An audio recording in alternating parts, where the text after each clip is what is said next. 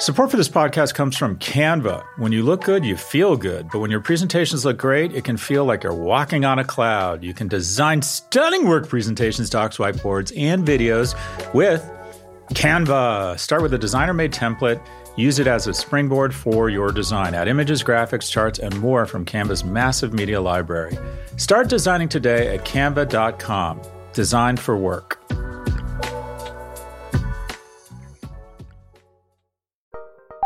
Join Capital Group CEO Mike Gitlin for a new edition of the Capital Ideas Podcast. In unscripted conversations with investment professionals, you'll hear real stories about successes and lessons learned, informed by decades of investment experience. It's your look inside one of the world's largest asset managers. New episodes are available monthly. Subscribe wherever you get your podcasts. Invest 30 minutes in an episode today. Published by American Funds Distributors, Inc.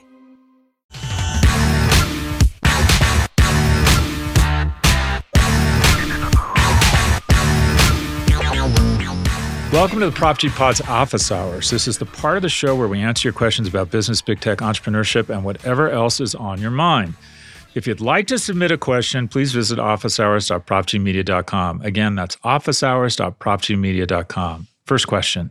Hello, Professor Galloway. My name is Sarah Horst. I'm a filmmaker. I first heard about you from the We Crashed podcast. I'm like, who is this guy talking about? Like, this thing was an incinerator. Like, who is this guy? This guy's good. Anyways, I had a question about Vine. Now, Twitter bought Vine. Vine was like TikTok before TikTok. It was the exact same thing. Super short videos, completely user-generated. It was super popular. You know, there were content creators on there who had monetized it, who had followings. And Twitter just shuts it down. This thing that they had bought, replacing it with nothing. TikTok takes the exact same concept, turbocharges it, and now it's taken over the world. Is there any reason with the rise of TikTok to now view this as anything but like an all-time moronic, self-inflicted dick punch? I'm really, really inclined to see it that way. Like, this was all back when Jack Dorsey was still, levitating throughout Twitter HQ. So I blame him for all this. Love the pods. Thank you for your time. Sarah from We Don't Know Where You're From, you're even more cynical and harsh than I am. So Twitter purchased Vine for $30 million in 2012. And that seems it almost feels as if it was a bit of an aqua kill. That's where the innovation stopped. Videos on the app were restricted to 6 seconds until they expanded the length in 2016. But longer videos didn't catch on. That year, the app had about 200 million monthly active users. Think about that, 200 million active users, and yet they still decided to shut it down. For perspective, TikTok currently has more than 1 billion, but I look at it, okay, they were a fifth the size of TikTok, and they decided to close it down. This will go down as one of the biggest missed opportunities in history. That's the kind of thing that happens when you have a part-time CEO. Twitter has been it's been the land where innovation goes to die. It's an addictive product. It continues to attract more and more people, become more culturally relevant. But I don't know what the innovation has been, going from 140 to 280 characters. I can't think of how this place or how the product is innovated. Anyways, Twitter announced it was shutting down the app later that year. Why did they shut it down? They said they were struggling to grow the user base. They had trouble monetizing it in 2016. Vine had only captured about 4% of all branded social content. And they also had pretty serious competition from Snapchat and Instagram. Instagram had introduced 15-second video clips in 2013 and later bumped it up to 60 seconds, posing a huge competitive challenge to Vine. And as you referenced, lack of leadership. There was a lot of turnover and a lack of a vision for the product at all. So back then, you can see the argument. We need to focus. Twitter, the core product isn't doing that well. And one of the most powerful things you can do in business and a good strategy is to say, all right, what's really important here? We need to get the core platform right. So we're going to focus on it. Vine, we don't know what to do with it. It's a distraction. Okay, shut it down. That ends up being what looks like now an enormous missed opportunity with TikTok, which I think is a phenomenon. I think TikTok's the most ascendant company, tech company of the last 10 years. What do they get right? They have this algorithm that based on the number of signals they get from their users begins immediately calibrating in on things you like that you didn't even know you liked. It ends up, I love watching people get adjusted by chiropractors. I love dogs. I did know that. And I love people talking about social justice issues that also happen to be really hot. I sort of knew that. Anyways, within about 10 minutes, TikTok is serving you a stream of content that absolutely is captivating, entrances you, turns you into an opium addict if their algorithm is opium. I think what people mistake is that while the algorithm is amazing, no one's going to out-algorithm the engineers at Google. But what TikTok has is more signal liquidity. What do I mean by that? When you're watching Netflix, the recommendation gets 2 or 3 signals an hour. Did you watch it all the way through? Did you decide to watch the next episode? Did you pause it? TikTok, because of the short form nature of the videos, gets hundreds of signals. Did you go to the creator's page? Did you watch it again? Did you pause it? I mean, what did you do to kind of demonstrate how interested you are in that type of content? They immediately use AI or different means of correlating the content you like with like-minded people and start serving you content that is more and more captivating. Anyways, I think TikTok is incredible. Obviously, huge victory for them, in my opinion. Incredible strategic thinking with simplicity. One of the most difficult things about business is not what to do, but what not to do. And what did TikTok do? It said consumer choice is bad. Supposedly, households in America spend over 10 minutes a day deciding, not watching, deciding what to watch on Netflix. And again, one of our big themes here is that one of the biggest mistakes we make in marketing is believing that choice is a good thing. No, it's not. Choice is a tax. Consumers don't want more choice. They want to be more confident in the choices presented. And the only choice you have to make with TikTok, really at the end of the day, is to tap on the app. It should be one of the most valuable companies in the world. However, its Achilles heel is painted in red, and specifically they're linked to the CCP. There is no Chinese company that is separated or not under the control or influence of the CCP. And I've said over and over, I've said repeatedly recently, that this is a dangerous existential threat. Why? Because all they would need to do is put their thumb on the scale around certain types of anti-American content. You barely even know what happened. And what do you know? We produce a generation of young people that feel less good, more pessimistic about capitalism, democracy, and America. TikTok is ascendant. It's also a threat. It's also a threat. And you're right. You're absolutely right. Twitter shutting down Vine was probably one of the biggest missed opportunities in the history of tech. Thank you for the question. So cynical. So cynical. Have you tried edibles? Question number 2. Hey, Scott. I'm an English professor at a liberal arts college in Virginia, and I get a lot of students who want to major in English or another humanities field, but are afraid they'll never be able to make any money with a humanities degree. I've heard you say here and on Pivot that the main value add of a college degree is certification, not education.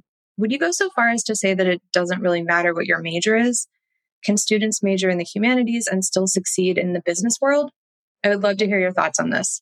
Love the shows, both this one and Pivot. Thank you so much. Taylor from Virginia, Professor Taylor, English professor. Good for you. You're doing God's work. That sounds like such a nice way to live your life, to be an English professor at a liberal arts college in Virginia.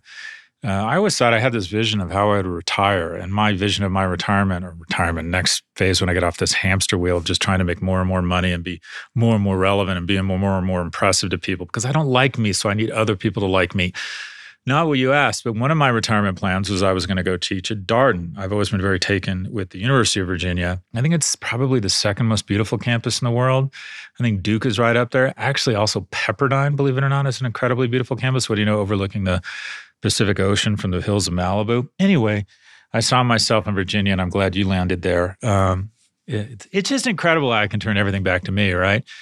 So in terms of the degree, I think that what you want to do is you want to be really good at something. And, I've worked pretty closely with a lot of tech companies, and I see them hire people from all of the disciplines. Now, having said that, if you're good at math, it's not a terrible idea to get a degree, an undergraduate certification in mathematics. If you enjoy programming, a computer science degree or an engineering degree, look, at the end of the day, if you have student loans and you're worried about paying off those student loans and you have an aptitude for those things, it's not a bad rap to have a degree in the STEM field. Having said that, I know that Google hires a lot of people out of the liberal arts. You teach English. I think one of the most impressive skills that anyone can acquire as a young man or woman is the ability to write. I would put the number of people who are competent writers at somewhere between 1% and 3%. And one of the most brand enhancing things you can do is if you can write well, If you write a very tight, cogent, thoughtful, compelling memo that is grammatically flawless, it immediately says two things about your brand. One, it says you're well-educated, and two, it says you're smart. There's no way to fake written skills. I am shocked. I've worked with so many CEOs, and a lot of times I ended up being their scribe or their ghostwriter because so few people can write their way out of a paper bag. So if you're great at English and you love it, oh my gosh, by all means, become an outstanding writer, and you're going to find a job, a good job, in a variety of different industries. Every company needs someone to communicate for them. But I would say the key is to try and get into a good school. It does matter. The certification is important. It's a brand that lives with you your entire life. And then be great at something. Be great at something. I think you'd rather be great in philosophy than struggling through some STEM field because your dad said you can't get a job unless you have a STEM degree. These companies do hire people. What happens in interviews is the company has their list. It's like having a list for a mate. And then they fall in love and they tear up their list. So if you come in as a history major and you're really smart and really compelling and can draw comparisons of World War II to certain business activity, people will find that compelling and want to hire you. So what's the key? Get to a great school and be great at something. Go really deep into something, whether that's computer science or English or philosophy. Thanks for the question, and congratulations to you for building what seems like a very nice life for yourself. We have one quick break before our final question. Stay with us. When your work presentations and docs look good, you look good. You can design stunning work presentations, docs, whiteboards, and videos with Canva. You can start with a designer-made template, then use that as a springboard for your design. Add images, graphics, charts, and more from Canva's massive media library. Or get a huge head start with AI-powered Canva presentations and docs. Just describe what you want with a few words, and Canva will generate amazing slides and text in seconds. It's AI that anybody can use, no matter what department you work in or whatever work task you need to get done. Look, we all need to visually communicate at work. Canva makes it easy to get your point across while looking professional. And at the end of it all, that stunning Canva presentation is going to make you look good, wow any audience, and finish your work faster. Start designing today at canva.com. Design for work.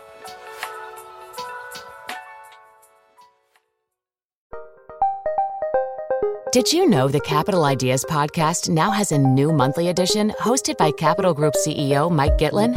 Through the words and experiences of investment professionals, you'll discover who was their best mentor, what's a mistake they made that changed their approach, and how do they find their next great idea. Subscribe wherever you get your podcasts. Published by American Funds Distributors, Inc.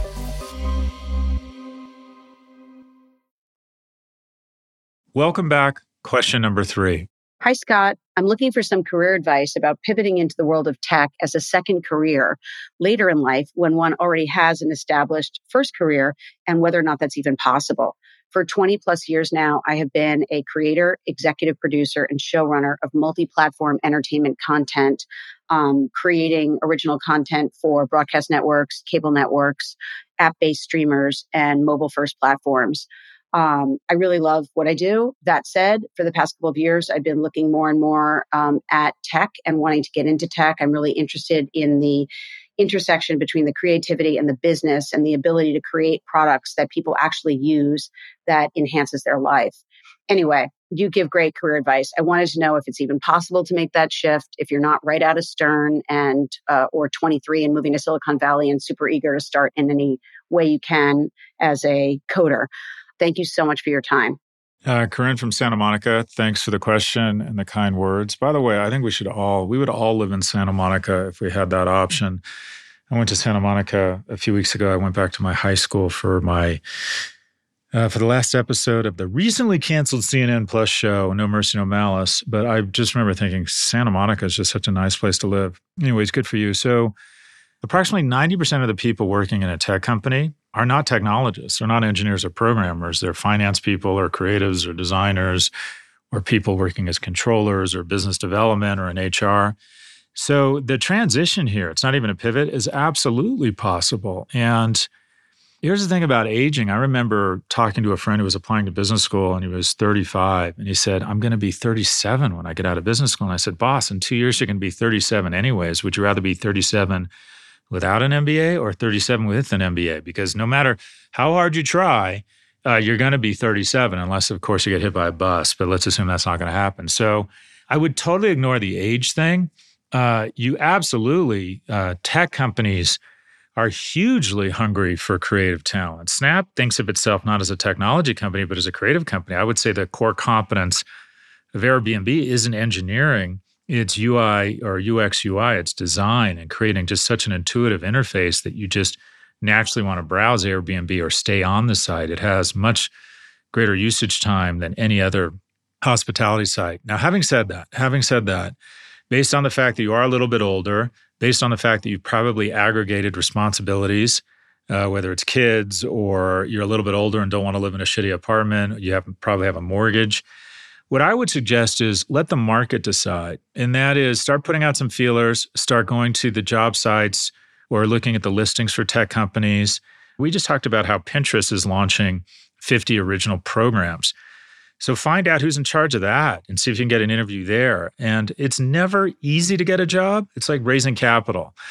People say, oh, it's an easy time to raise capital. I have never found it easy to raise capital. I just find that there's certain times when it's less hard. I always find it hard. Sometimes it's impossible. Sometimes it's just hard. As talented as you might be, maybe you have headhunters calling you, good for you, but I would assume that you're going to have to put out a lot of effort to find a new job. When I left Profit, when I sold my first brand strategy firm, Profit, I thought, oh, I'm just going to sit around and wait for the phone to ring off the hook. And I had a few opportunities to be CMOs at companies, and on a regular basis, I get offered positions. But for the most part, finding a job and raising capital is on you. You got to be aggressive. You got to get out there. You got to make shit happen. But what I don't like is when people say, well, I'm going to quit my job and it'll force me to find a job in what I really want to do. No, it'll just force you not to have a job. So let the market decide here, Corinne. You're obviously very qualified. Put the age thing aside, go get a job. That's the ultimate indicator whether you should do this or not, is whether you get an offer. Anyways, thanks for the question, Corinne, and good luck. That's all for this episode. Again, if you'd like to submit a question, please submit a voice recording by visiting officehours.profgmedia.com.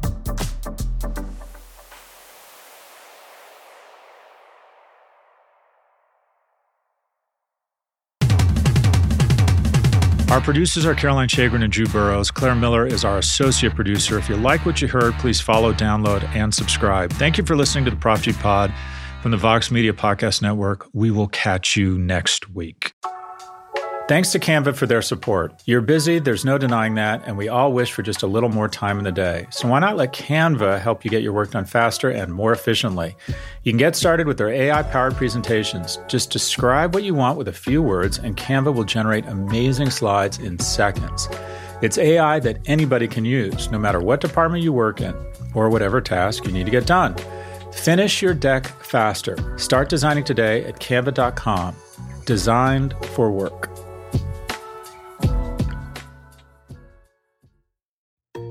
This episode is brought to you by Choiceology, an original podcast from Charles Schwab. Hosted by Katie Milkman, an award-winning behavioral scientist and author of the best-selling book, How to Change, Choiceology is a show about the psychology and economics behind our decisions. Hear true stories from Nobel laureates, authors, athletes, and everyday people about why we do the things we do. Listen to Choiceology at schwab.com/podcast or wherever you listen.